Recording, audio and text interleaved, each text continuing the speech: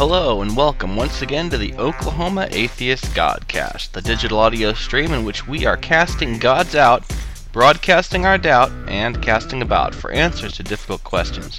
Today on the show, it's the last of the Free OK Speakers series, is Sean Faircloth, an American author and politician from Maine. Sean is the author of Attack of the Theocrats, How the Religious Right Harms Us All, and What We Can Do About It. He's an attorney and a 5-term state legislator. While in the Maine legislature, Faircloth was appointed to the Judiciary and Appropriations Committees, and in his final term, he was elected Majority Whip. In 2009, he became the executive director of the Secular Coalition for America, advocating for separation of church and state and for greater acceptance of non-theistic viewpoints in American life.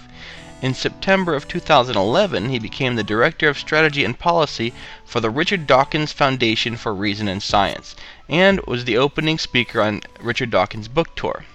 In today's episode, we're going to talk with him a bit on ideas for furthering secularism and church-state separation here in Oklahoma and in Iowa and everywhere. Enjoy the show. We'll start then right off the bat. Right now, you're working for the Richard Dawkins Foundation. We'll work backwards from there. So, what are you doing currently? Okay, I'm the Director of Strategy and Policy with the Richard Dawkins Foundation for Reason and Science, and I'm the author of the book Attack of the Theocrats: How the Religious Right Harms Us All, and What We Can Do About It. And what we can do about it is the key phrase. Now, when you wrote that book, you were not yet with the RDF, is that right? True, yeah. You were still working for the Secular Coalition for America. I was the executive director of Secular Coalition for America and wrote the Secular Decade Plan for them, which included 50 state secular coalitions. Oh, that was part of your plan. That was my plan. We were on the call when Oklahoma got in on that. We're local Americans United activists. Of course, there's a lot of overlap there between those two groups. Yes. As much as I would like to say that we're just overwhelmed with new activists coming in all the time, that's not actually the case. So, what do you do with RDF right now? What are you promoting? A big part of my job is organizing for a secular world, coming up with innovative strategies. My background is 10 years as an elected official. I was 10 years in the Maine state legislature. I served on Judiciary Committee 6 years, Appropriations Committee 2 years, and my last term I was elected Majority Whip by my colleagues. So far as I know, I'm the only elected official who is now in whatever you want to call it, the skeptic, humanist, atheist industry as an employee. And so my work is really focused on how do you turn this movement into successful societal change. So when I was lobbyist, you mentioned I was executive director at Secular Coalition for America. Prior to that, I'd spent 2 years lobbying for my state bar association, so for lawyers in my home state. So I've lobbied both in Washington and at the state level. And from those experiences and from being in politics 10 years myself, I really feel like the big missing puzzle piece is getting our numbers of activists, kind of perhaps what you were alluding to, but getting our numbers of activists and numbers of donors up so that we can really have the sort of force credibility, if you will, in American society. That, to be blunt, we're still lacking. When I was lobbying for the Bar Association, however dumb or smart I may or may not be, when you're the lobbyist for the Bar Association, people listen. Even if they don't like what you say or disagree with what you say, they still listen. The politicians listen because they know the Bar Association. They've got clout. With non-theists and skeptics and all the rest of it, we still need to build that clout. So it doesn't matter if you have the most brilliant argument ever. You need to have clout. And that's really, with the Richard Dawkins Foundation, I have a huge opportunity for which I'm very thankful to sort of bring my political organizing background to bear on what I think is the greatest task we have before us. So what can we do to build our clout? I know that one of the things the RDF is doing is trying to get atheists to come out of the closet with the Out campaign. Yes. And I feel like if people were just aware of how many of us there are out here, And if legislators in particular were hearing from us, then we would have much more clout. But what do you think is the strategy to get us more influence in the halls of the legislature? Well, that's an excellent campaign instituted by the Richard Dawkins Foundation for Reason and Science, and I encourage you to visit our website and go to our Facebook page, Richard Dawkins Foundation official Facebook page, and have everybody check it out. The next step for me is more formalized organization. So I recently got back from a speaking tour in Australia and New Zealand, spoke at the Sydney Opera House. It was a great honor to be there. They're starting up a national secular organization. And why that's distinctive is sort of interesting, because I was talking to people in Australia, and they said, well, we had the biggest convention of all, period, bar none. Forget the United States. We've had the biggest convention ever. And they're right, they have. And I talked to a lot of the organizers for that convention, and they said, yeah, we had the first giant convention, then we had the second giant convention, but there was sort of, especially as to the second convention, a kind of a feeling of, okay, and now what? And to me, the now what is affecting your society. So they said how they had a big Australian convention, and effectively none of the, I shouldn't say none, but the vast majority of topics had nothing to do with what was actually happening in Australia.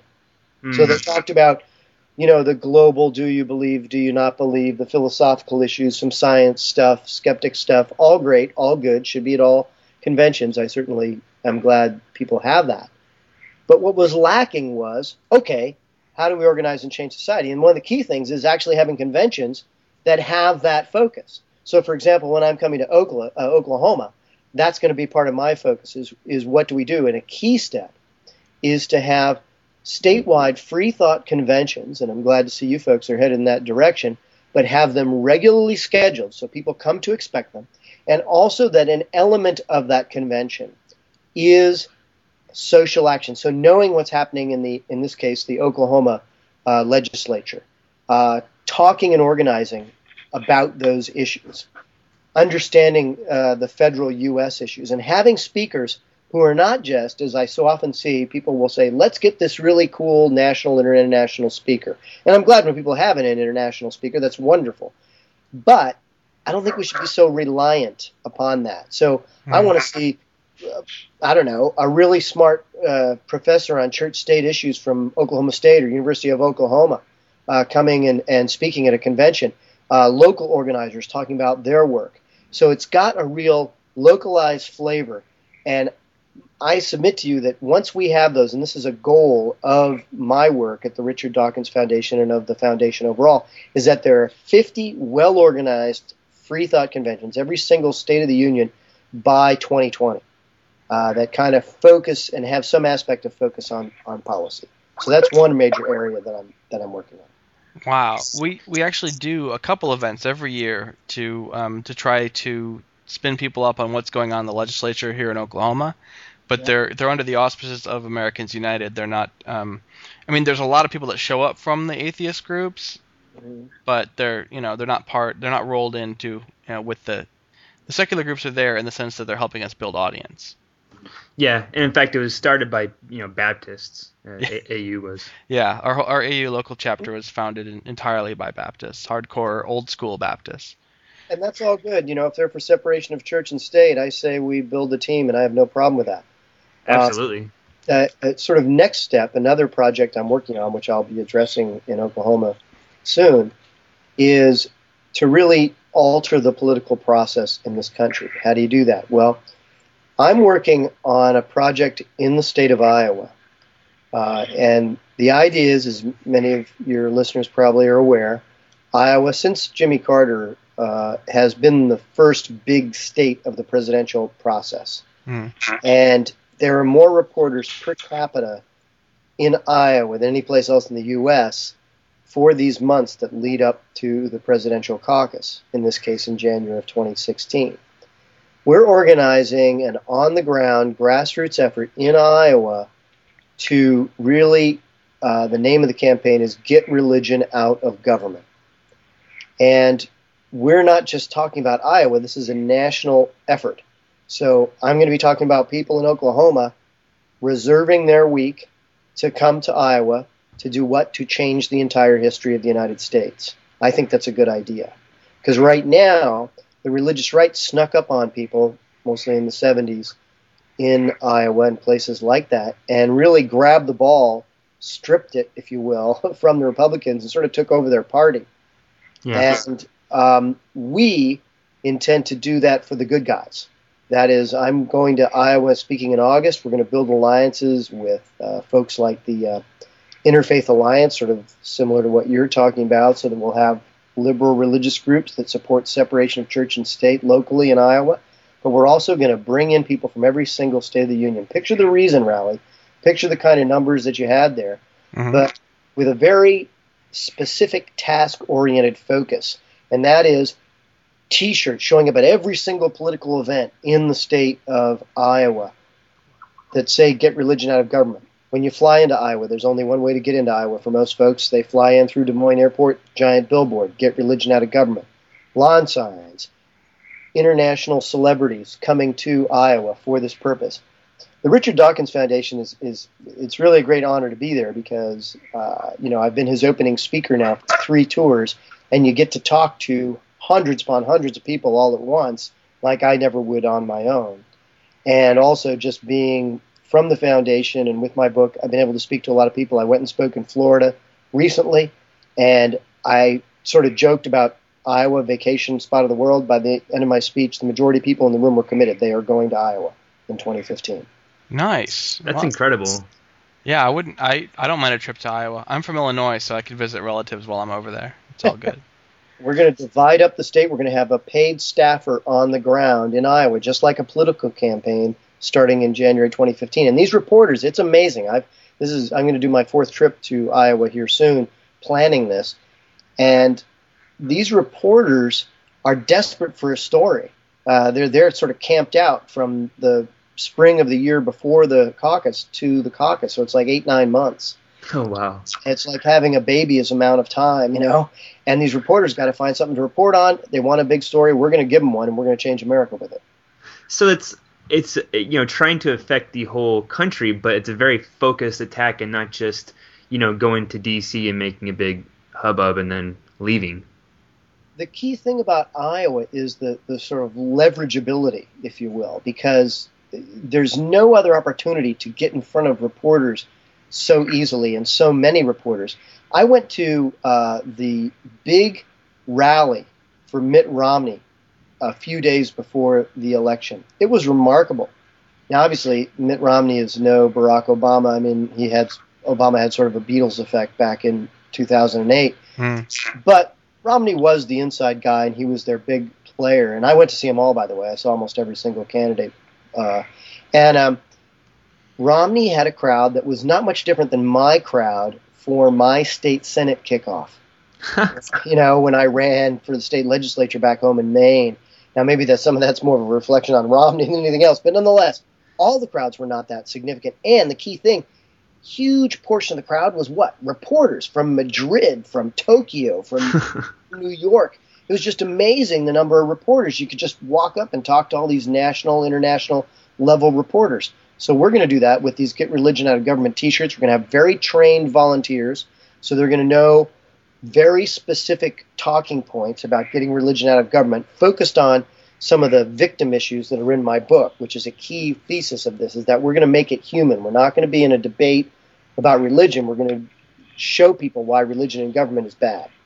That brings me to my next question, which is you're talking about the not tactics so much as strategy, the strategy of how to approach this overall, and you bring in this idea that there's these special religious privileges, like the exemption for religious daycare centers, which you talked about in your book, that are a big deal, that cause genuine human suffering. And we atheists tend to focus on symbolic things like under God and the pledge. I just think that is a key strategic turning point. Now, bear in mind, I'm a lawyer. If I were a judge and someone brought those, what they sometimes call ceremonial deism before me, you could be guaranteed I'd be, those 10 commandments would be gone from the courthouse law and all that. But from a political strategic viewpoint rather than a legal viewpoint, I submit that getting people to say, oh, really, that little child died in this religious childcare where they had zero health and safety regulations. Why did they have zero health and safety regulations? Oh, because they're religious. So two childcares side by side, the only difference is that one labels itself religious and they get to exempt themselves from the laws that applies to everyone else. Now that's 13 states, it's not all the states. But I mean, it's a really heinous example of many. In my book, I give 10 areas of law. Now, most of your listeners are probably familiar with the sort of famous two, I call them, which is marriage equality and women's reproductive issues. Most people, if they're any way, halfway informed, they know about those two. But I give 8 more, children's issues being a very important one, where there's real human victims. And I think that's the key for the Iowa strategy as well, is we're not going to, I, for one, if someone wants to talk to me at the local restaurant or bar or something and say, hey, why are you not religious? I'll happily debate, all the philosophical arguments with them. But that's not my mission in Iowa, and that's not my mission with seeing free thought conventions in every single state. I want it so our friends and neighbors, including our religious friends and neighbors, many of whom are reasonable people, go, oh, really? That kid died? Oh, really? There's a minister who has $750,000 home in some small town in the Midwest, and we're subsidizing it through this unique provision in the IRS code that only ministers get, and there's no upper limit, doesn't matter how extravagant the house. The vast majority of atheists, forget the vast majority of Americans, the vast majority of atheists don't know about that IRS code provision. It's totally outrageous. Let's bring the outrage with evidence. That's incredible, because that's definitely something that I wouldn't generally think is a church-state separation, church-state issue. In fact, I'm usually pretty strict, but the way you present it, that's very compelling. We had this one case. There's a Narconon.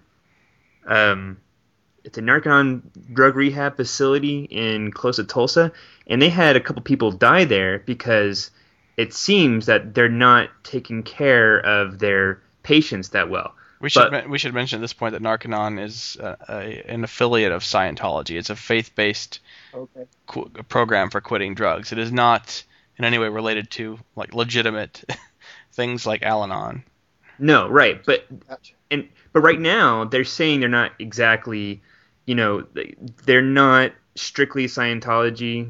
They're not admitting to it, but now they're being forced to, actually have real regulations. But if they bring it down to a level like they have 5 patients or below, and they make out these bunch of different facilities instead of one giant one, there's an exception in the law for religious people and things like that to take care of people like that, and they don't have to adhere to other regulations, normal regulations.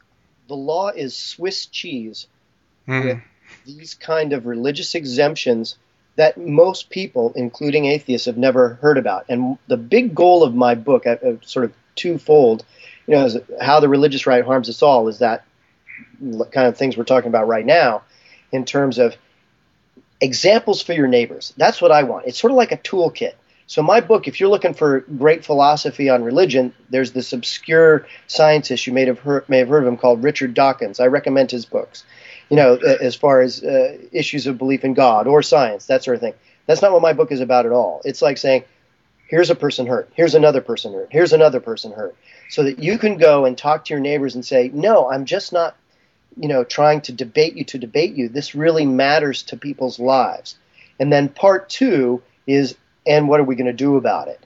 And that organizing. And just to sort of continue with the organizing, one of the things also we're doing at the Richard Dawkins Foundation for Reason and Science is I've got a young lawyer working with me. We're creating a database.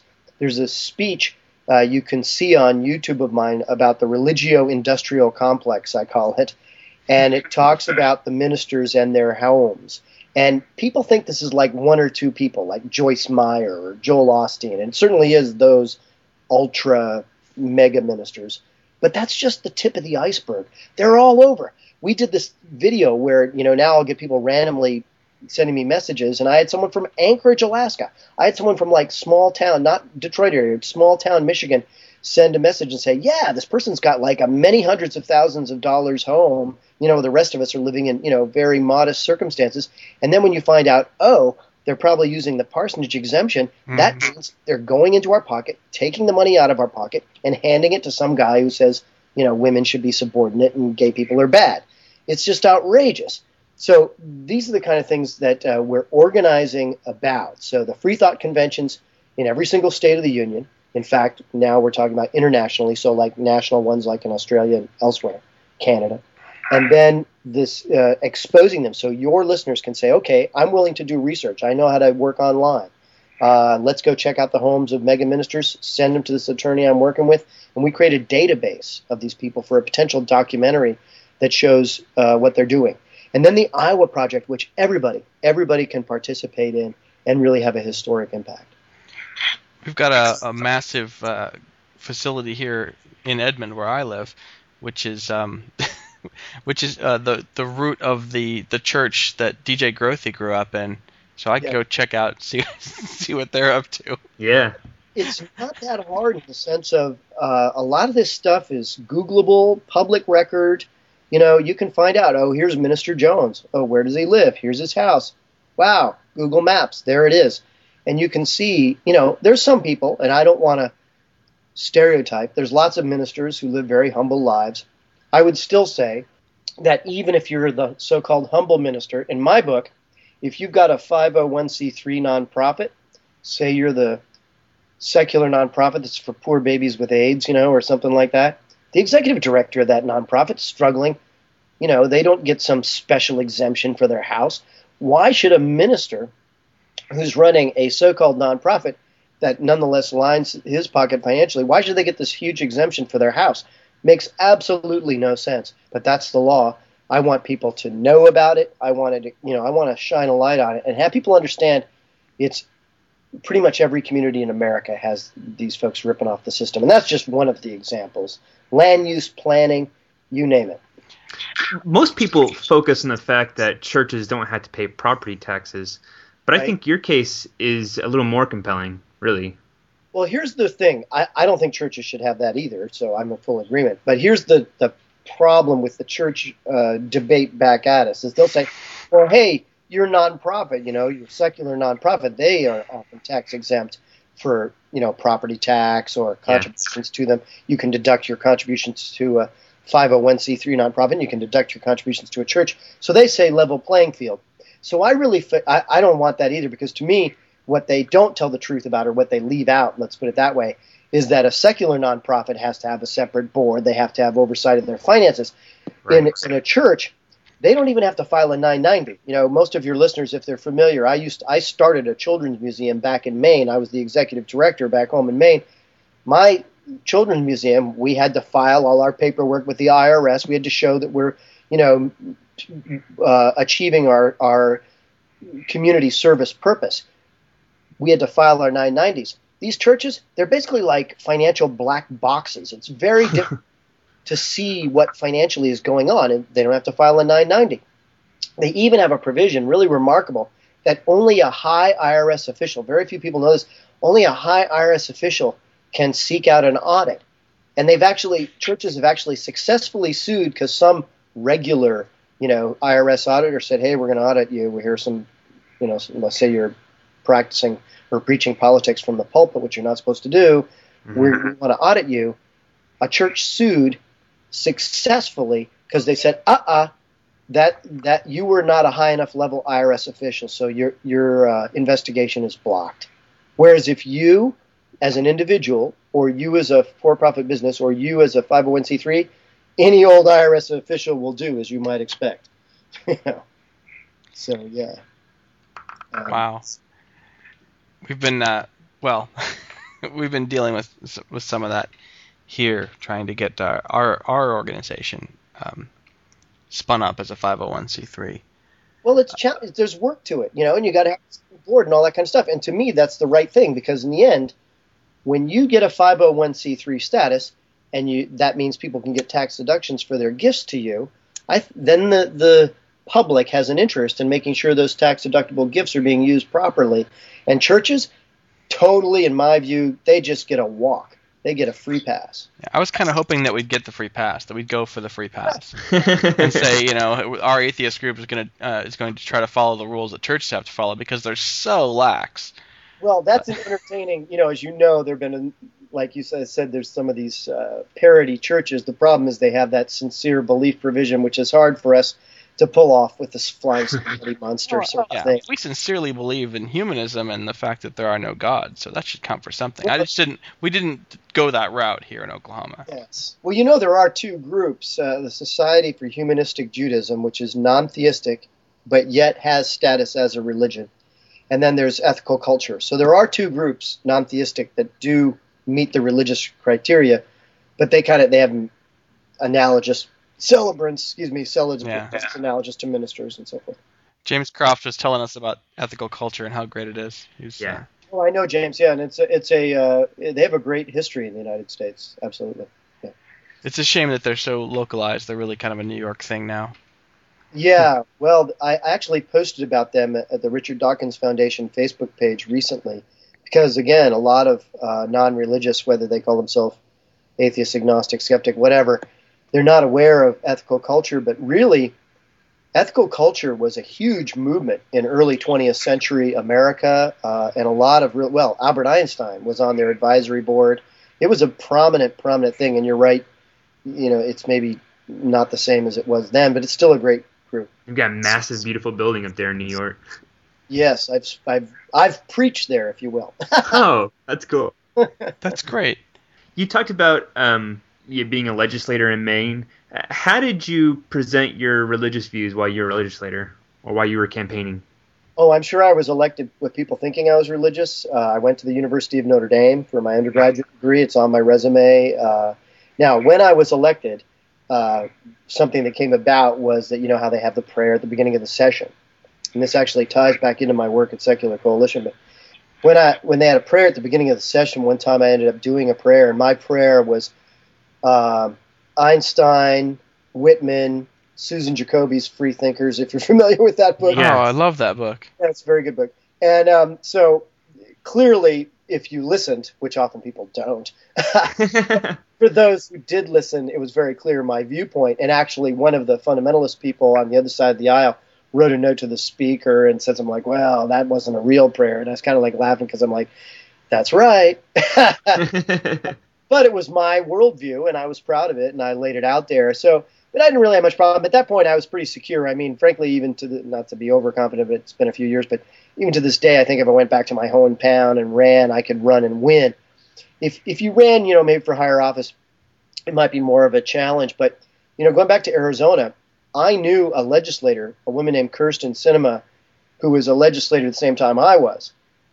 When I instituted at Secular Coalition for America the 50-state plan, I called her up because our first state turned out to be Arizona because of some great people in Arizona who were doing great organizing. That became our first state back in October 2010. Yeah. Sarah Blaine and really just great people putting that together. And so I said, let's have a big kickoff. Let's invite Kirsten. Kirsten was gracious enough to say she'd show up. She was a state rep then. She spoke at the kickoff. She said she could be identified as a secular elected official. She's been sworn in on a constitution, not a Bible. And, you got to do what she's comfortable with. And then she was elected to the state Senate. And now she's a member of the U.S. House of Representatives. It's incredible. Got sworn in on a constitution. So very good. And I think the changes are coming, and in a place that's unexpected like Arizona. And recently, some of you may know, I got to know him recently in San Diego. State Representative Mendez gave a very secular prayer, if you will, in the state legislature in Arizona. And a lot of this sort of snowballed, maybe the wrong analogy for Arizona, but anyway. It snowballed from the 50-state plan, getting that organization going. And I really like what they're doing in Arizona because they're the lobbying, yes, and they have a paid lobbyist in Sarah Blaine at the state level. But in addition to that, which I think is critically important, they kind of have a grassroots effort and approach.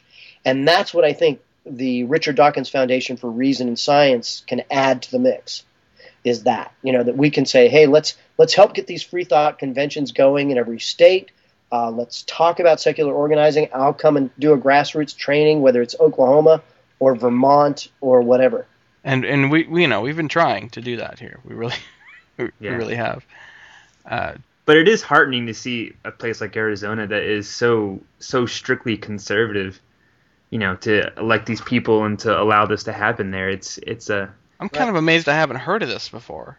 Someone got sworn in on a constitution and it didn't make big news. It made some news about U.S. Congresswoman Sinema, and then it made some pretty big national news about Representative Mendez in Arizona as well. Now, here's a strategy that I want to suggest, because people always saying, run for president, this sort of thing. Run for the city council, legislature, okay? And including, I don't know Oklahoma politics as well as you do, but the thing about Arizona, just to take that example, is the sort of stereotype is partly true, if you will. There's so many places in Arizona where people like us would probably have, zero chance, to get elected. But in almost every state, even the most conservative states, there's these pockets. Not necessarily a pocket where you can elect a, member of Congress always, sometimes, but there's often pockets like around a university or some liberal section of a city where you can elect a secular person to the state legislature, to the school board, or to city council. And people ought to start looking for those and not run and say, the heck with all you guys, I hate religion. No, say, I'm going to work the budget. I'm going to do responsible public service, and I happen to not be religious, just like I happen to be Lutheran or whatever, and kind of approach it in that slow building, We did have a friend do that recently, ran for the state house here. Yeah. He's a former organizer of the Oklahoma Atheists, actually, and we're afraid that would be used against him in the campaign. Yeah, I think it's and you don't win every time, but I think that's one of the things I hope help people with. Is I did run successfully for the state legislature, and won by pretty good margins every time. In my first time, I ran against an incumbent, 3-term incumbent Republican who was actually quite popular, and beat him by a strong margin.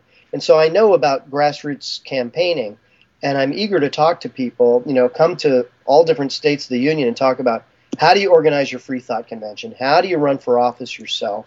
How do we start influencing the legislative process, and speak about it from my experience having done all those things, I was going to ask, what do you think is how do the different organizations fit together? We've got the Secular Coalition for America. We've got these dedicated church-state groups like Americans United. We've got these dedicated atheist groups like American Atheists and RDF. Do you have any thoughts on how they can work together better? Yeah, well, I mean, that's why I made the 50-state proposal. And the plan that I proposed at Secular Coalition was really about unifying groups. My understanding from Secular Coalition, which I think is a great group, is that they want to focus a lot on lobbying, which I think is excellent. At the Richard Dawkins Foundation for Reason and Science, we have opportunities that are unique. The biggest opportunity is an opportunity called Richard Dawkins. What I mean by that is that when I went and I don't know how many times I've been his opening speaker, probably 20-something times and over 3 tours of the U.S. now. And one was at Eastern Kentucky University. And this was not an anomalous example. It's fairly typical. There was 2,300 people. This is in rural Kentucky. It wasn't in Louisville. It was 2 hours outside of Louisville. I mean, it's in true Bible Belt country. And this place was packed with secular people, most of them from that local area, so counter to the expectation of what you might think of that area. And I gave a speech about a 10-point vision of a secular America. You can actually go to YouTube and look up Sean Faircloth introduces Richard Dawkins and see it. Or Atheism and New Strategies, another video on YouTube, and see the 10-point vision of a secular America. But this crowd was roaring. I mean, they were roaring for a secular vision of America.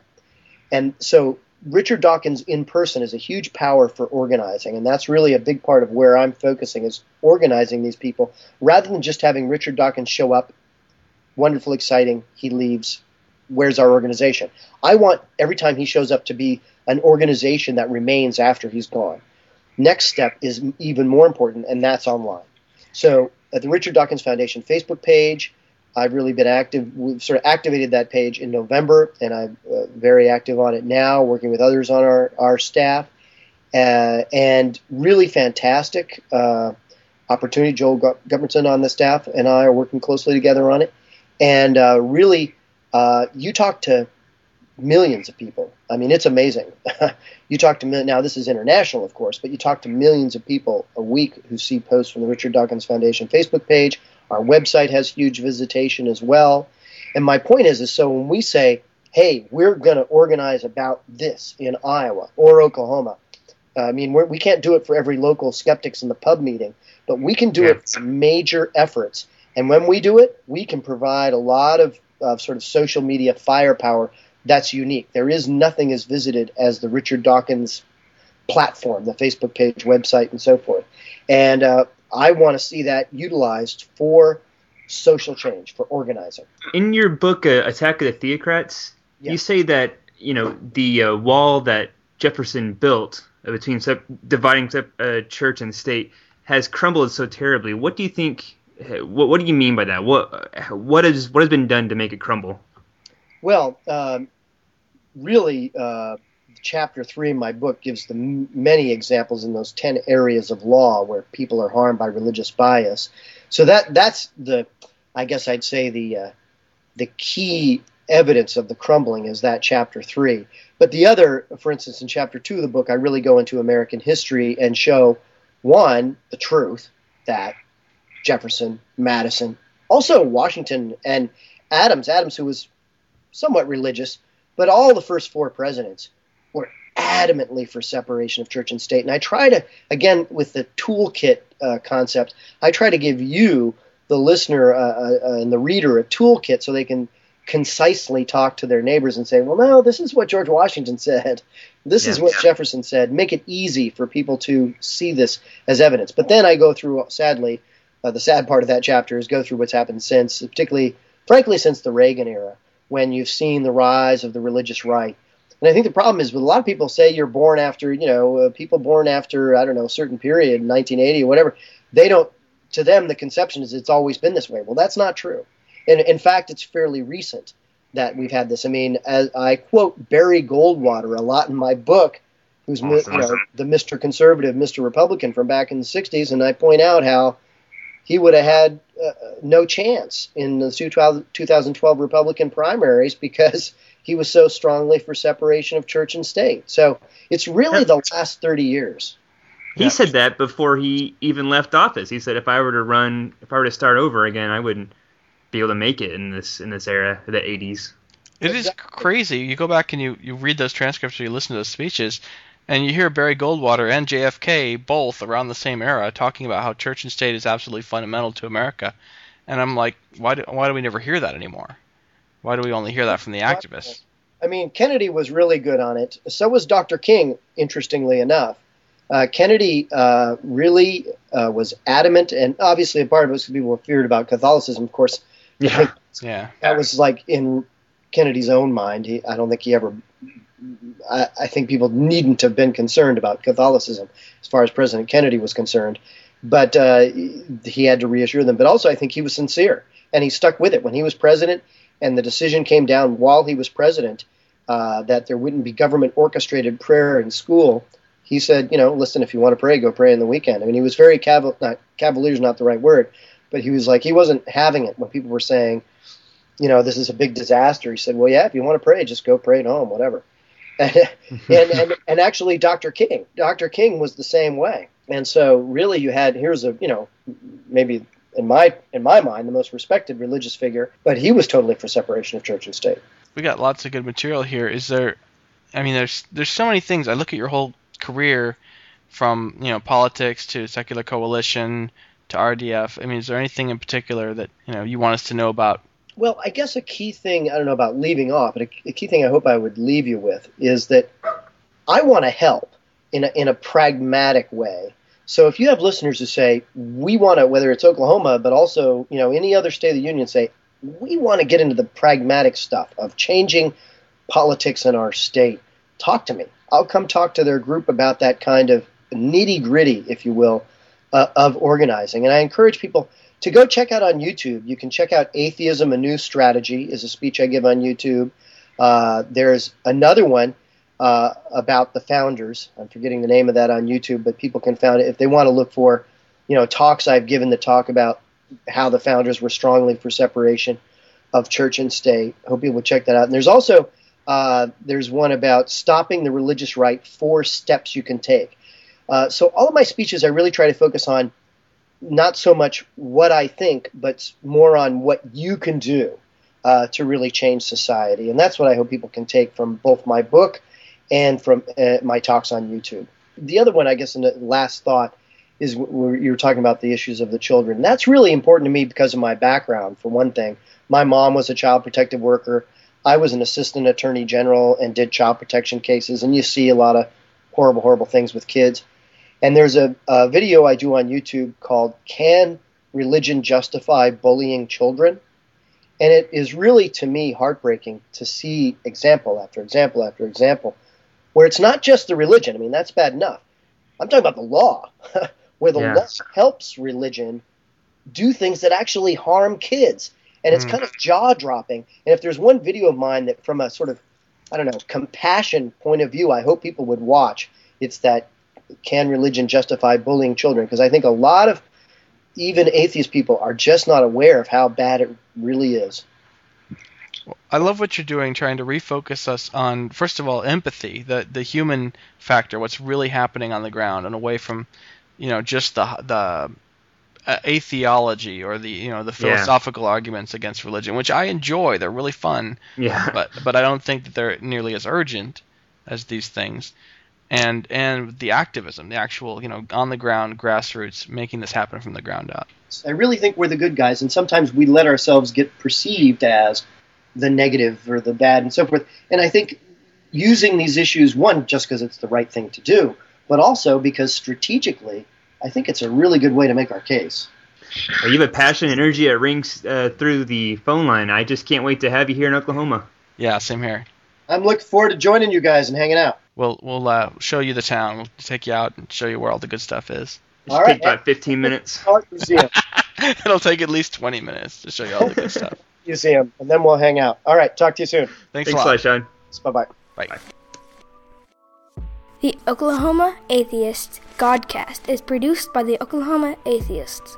The mission of the Oklahoma Atheists is to develop a community of individuals and families who value and promote critical thinking, free thought, reason, and a scientific worldview, and who seek to have a positive effect on the community at large through fellowship, rational discussion, community service, and education. For more information, please visit our website at www.oklahomaatheist.com. The music for today's show is from the song God is Dead by Jaron Lake and is reproduced here under a Creative Commons license. Jared's music and the Oklahoma Atheist Godcast are hosted courtesy of the Internet Archive's Community Audio Collection, available at www.archive.org. To join discussion about the ideas presented in today's show, please visit our blog at blog.oklahomaatheists.com.